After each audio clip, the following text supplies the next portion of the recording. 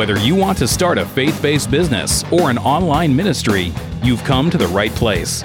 This is the Teresa Blaze Show with your host, Teresa Blaze, where she's bringing her over 20 years of consulting experience to the mic. Now, here's Teresa.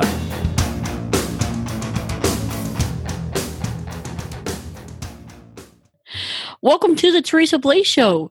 This is a bonus interview. In fact, the very first one. And today, I am privileged to bring on someone who I happen to know fairly well, maybe a little. Kind of. I hope so. He's actually my better half. I happen to love him dearly, and he is my husband, my business partner, my ministry partner, Michael Blaze. Hello, everybody. Being the first guest on this new venture, I wanted to bring you on and just kind of get your background a little bit. How did you come into doing what you do, both in business and on the ministry side? Well, it goes back to when I was a kid. My parents were not wealthy. And, so if I wanted extra money, a lot of times I had to come up with it, try to find a way to come up with it myself. And one of the ways that I did that was I would go door to door selling blow pops, those suckers that have gum in them. And, I would take a lunch box with me to school and I would sell them, in between classes and during lunchtime, and made pretty decent money on them. You remind me so much of Gary Vaynerchuk and his story because, he grew up and it wasn't blow pops, but for him, it was baseball cards. I remember, and for me, I remember there were times when I wanted the money to go to a summer camp with my youth group, and my parents didn't have it. And so I said, fine, I'll figure out a way to get it. I didn't realize that was sowing the seeds of entrepreneurship at that time, but hey, it worked. And the other thing that I had an advantage in is the fact that both my mom and dad were no strangers to entrepreneurial enterprises. My mom was involved with Avon. She was involved with Tupperware. In fact, she was a Tupperware manager. We had the little car. We had the car and everything. And, she had her own little network going. So, I got to experience pretty early what it meant to be an entrepreneur. It was a blessing because I don't know how much your listeners know about us, but we've got a special needs kid. And that kiddo, especially early on, required a lot of care. And the idea of me working a regular job, it wasn't going to happen. It wasn't in the cards. I actually told the audience in an episode back. In fact, it's probably out in the feed if you guys want to go back and hear it. It's called The Book That Wrecked Me. I actually told them about my experience with Robert Kiyosaki's Rich Dad, Poor Dad, and Your Hand in Me a Set Against Two Knives, and introducing me to this crazy world of entrepreneurship that we now live in. But which reminds me, I would like to actually hear, they know how I got introduced to Robert Kiyosaki. How did he get into your world? One of the things as I was a young adult, I got involved in a bunch of different multi-level network marketing things. And some of them I was fairly successful at. But the one that I was probably the most successful at was a company called Prepaid Legal Services. And I happened to attend a conference in Oklahoma, and he was the keynote speaker for that conference. Oh, that's huge. And what he said just made sense to me. When he wrote a book called Cash Flow. He's written about 8 or 9 books. I've lost count of how many books he's written. But the first book that I think it was Cash Flow Quadrant. No, it was, I don't remember. It had to do with network marketing and why network marketing was why it was a good training class to becoming rich. I want to kind of move a little bit further. Mike, as you have moved along, you've been in the internet marketing game and or working in ministry and or working in business for a while. So I want to ask you 3 specific questions that are related. Actually, 4. So the first question I have for you, in your opinion, based on everything you've seen, based on everything we've done, based on the research that you've followed, what do you believe is the state of marketing as it stands now? I think it has changed significantly. It's no longer about getting the most links out there. It's no longer about trying to interrupt someone's pattern. It's in what they call interruption marketing. I would say it's more about influence.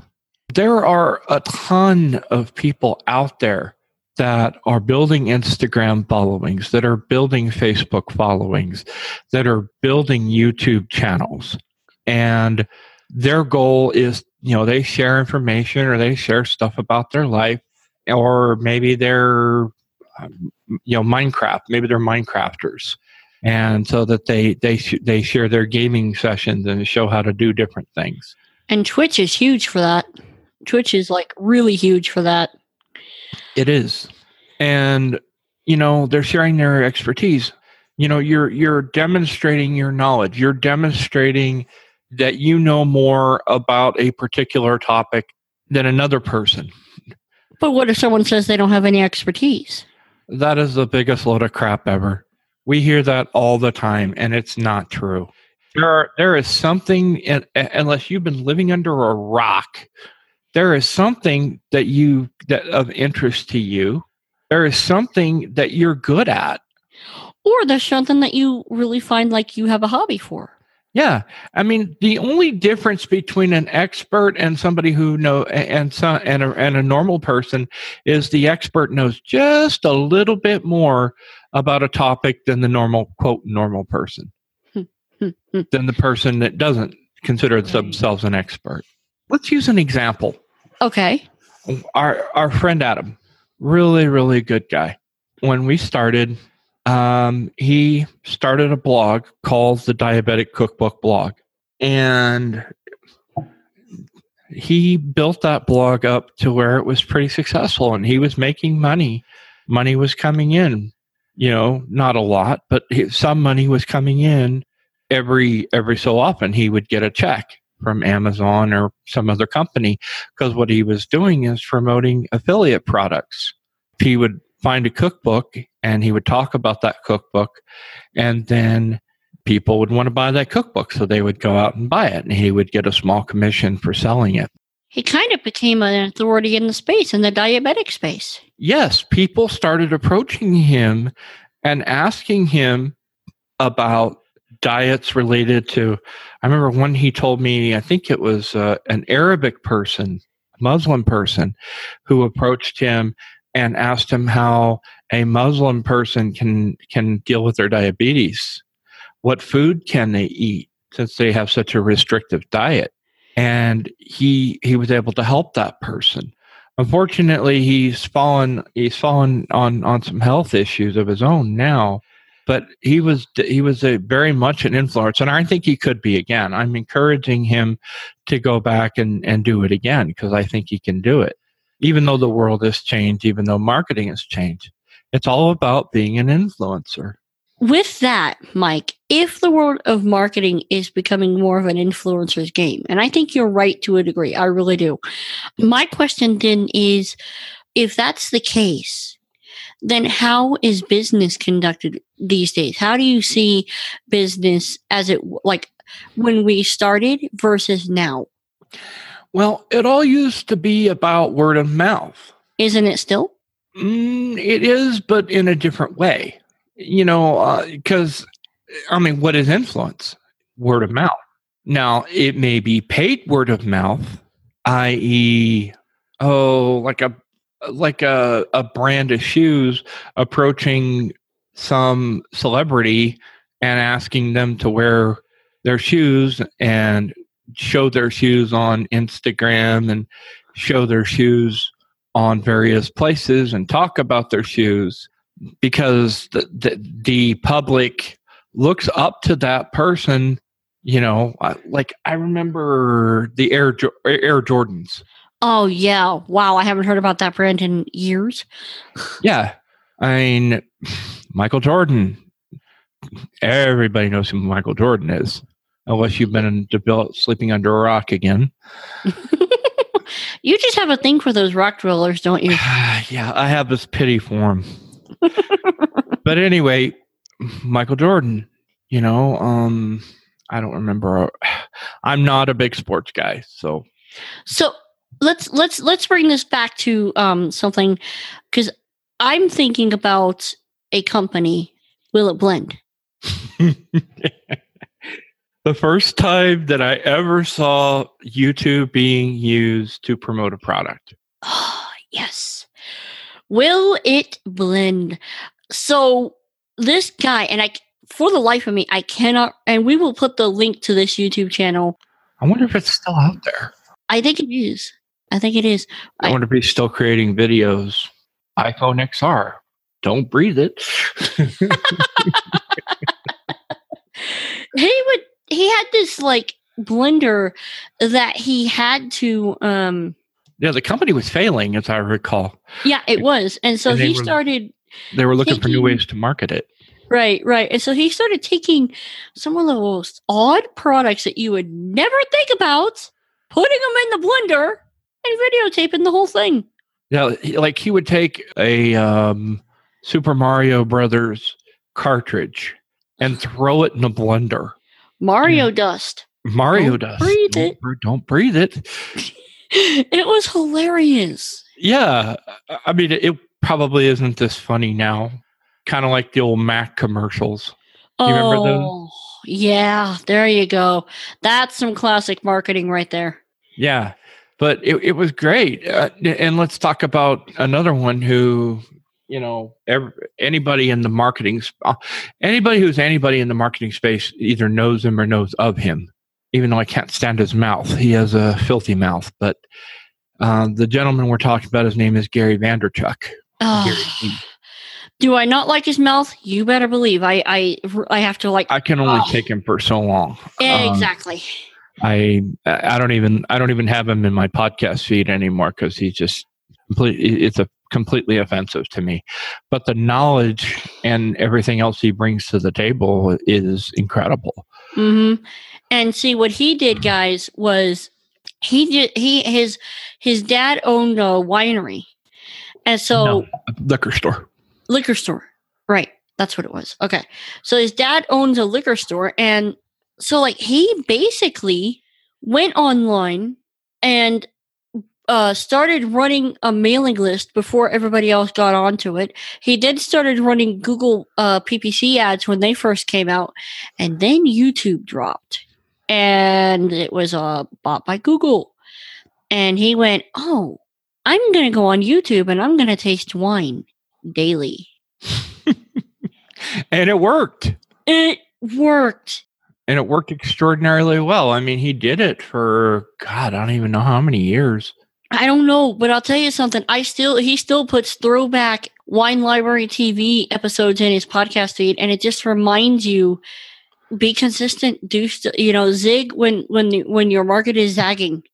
Do stuff that may be a little out of the ordinary just to get the attention, because there's not something when your market is zagging, though. I would say zig when your competitors are zagging. Yes. Okay. Well, the point being, because he always says something, and I've had to really chew on this because it makes so much sense. He says, "I don't worry about my competitors. I day trade in attention. I am only focused on where the attention is." Again, we're getting back to being an influencer. Yep. Gary Vee is a huge influencer. Yeah, he is. And he's got like multiple businesses that he is invested in, that he runs. I mean, and do I like his mouth? No. But do I keep track of him? If I could talk, that would be great. Yes, I do. So finally, Mike, now, we've covered business, we've covered marketing to a degree. What is the state of ministry? How does someone, if they feel called to a ministry? It's easier than it ever has been to call yourself, to get into ministry. It used to be you had to go to Bible school, and you had to you had to go into the mission field, and you had to travel to Zimbabwe, or maybe volunteer in a church or whatever. And with the access to the internet and social media, that is no longer the case. Amen. Now, keep in mind, we're not saying it's easy from the standpoint of the accountability. You are still under the accountability. If you are going to call yourself a minister, the Bible is very clear that you should not desire to be a teacher. Right. Okay. You shouldn't desire to be a teacher because you're going to be held to a higher account. That said, technology-wise, I think, Mike, you were right on. As I am reminded so often, we carry a publishing platform in our pocket. Right. I mean, you think about your iPhone or your Android phone that you have in your hand, or that's laying on the desk in front of you. That device is more powerful than the biggest computer ever created. Amen. When you look at the UNIVAC that used to fill up an entire warehouse, and you have more than that in your hand. And what do you, and if God has called you to deliver a message, you have a moral obligation to do it. And I really don't care if you're a ministry or a business. If God has given you a passion for something and a message that you are to deliver, you have a moral obligation to do it. Now, I don't remember who said the quote. I know Zig Ziglar used it, but I don't think he's the one that actually created it. I heard it, first of all, when I heard it, it was from John Carlton. No, it's before that. Way before that. Of course, I followed Ziglar. When my dad was in insurance, he was listening to all kinds of people. But Zig Ziglar was one of my favorites. And you could still find his talks if you do a search for Zig Ziglar. You could still find the recordings of his well, actually, if you look for his podcast, he has a podcast now, there's a podcast that is produced of his stuff. Right. So, I mean, but one of the things he said is that most men die with their song still in them. That's a sad state of affairs right there. The best books in the world will never be written. I don't want that to be me. I do not want that to be me. No. And I'm not saying that, we can go into the kumbaya world thing, but, if God has given you a message, one, the Bible says you're accountable to that message. Amen. And if you don't deliver that message, I feel for you. I really do, because you're held accountable for what God has told you to do. And if you're not going to be obedient to God, then why are you doing it? So finally, Michael, let's kind of bring this on home, shall we? Go for it. What is the one thing that you want to leave our visitors with and our listeners and whatnot? When they hear this episode, what's the one thing that you want them to take away? I want you to know that it's possible, that you can be successful, that you can reach out for your dreams. You can be rich. If you really want to be rich, you can be rich. You better check your motives, why you want to be rich, but you can be rich. It's there. It's there for the taking. But the question is, will you do the work? Because nothing in life is free. There's a saying, Tanstoffel. There ain't no such thing as a free lunch. Someone has to pay for it. Amen. So that's what I would like to leave with you. And how can people find you? Probably the best place right now is Michael at unresolved.life. Okay. That's probably the best place right now. Right. And we'll have that link in the show notes so you can find it. But Mike, thank you so much for coming on the show. Oh, you're welcome. It was fun. I love anytime I have the opportunity to be recording with you. I love doing it. I do too. So, guys, this is the first of hopefully many interviews that I have coming in the can. These are going to be, just bonus pieces of content for you to chew on as you go into your weekend. And seriously, if you hear something that you have a question about, you know how to find me, Teresa at teresablaze.com. This is the Teresa Blaze Show. Let's go do this thing.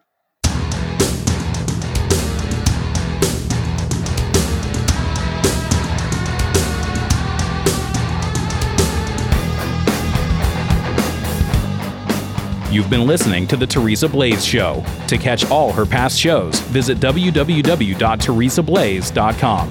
That's TeresABlaze.com.